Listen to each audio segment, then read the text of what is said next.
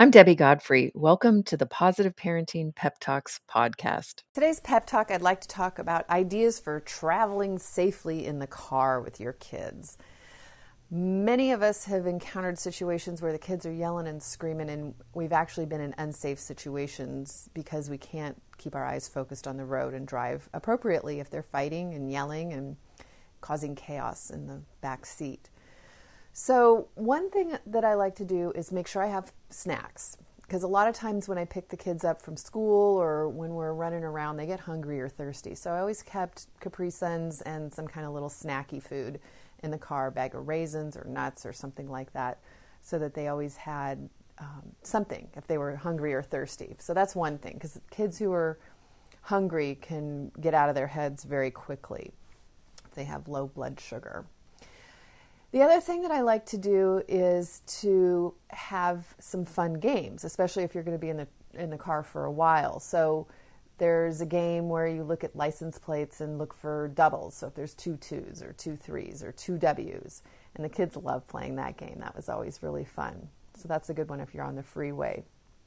And then the other thing is what to do if they're fighting in the car. Now, this is what I did early on. I had a little car, and so if they were yelling and screaming, it was very, very unsafe for me to be driving. And I needed them to be not, totally quiet, but really had to be pretty low key in order to drive effectively. And so if they started hooping and hollering and yelling in the back, I would actually pull the car over.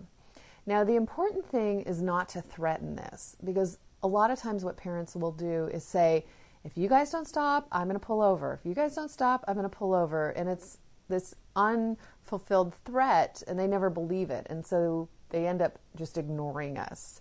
So you really need to actually do it in order for it to work.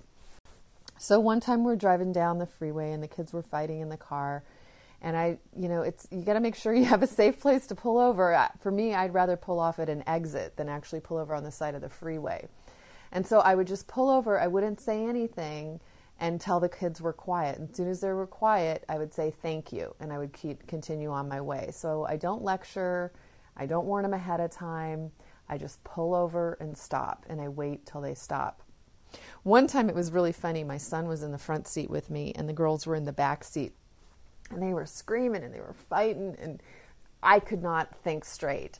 And I pulled over to the side of the road. We were actually over by Target just on regular streets, not on the freeway.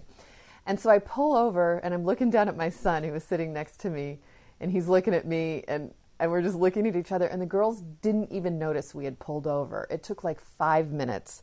And all of a sudden, one of them realized that we weren't moving. And she's like, hey, shut up. She's not going. And the other one's like, what? Why aren't you going? And then they both were quiet, and I just said, thank you, and I continued on my way. So it really is effective if you do it. It is not effective if you threaten and you don't do it.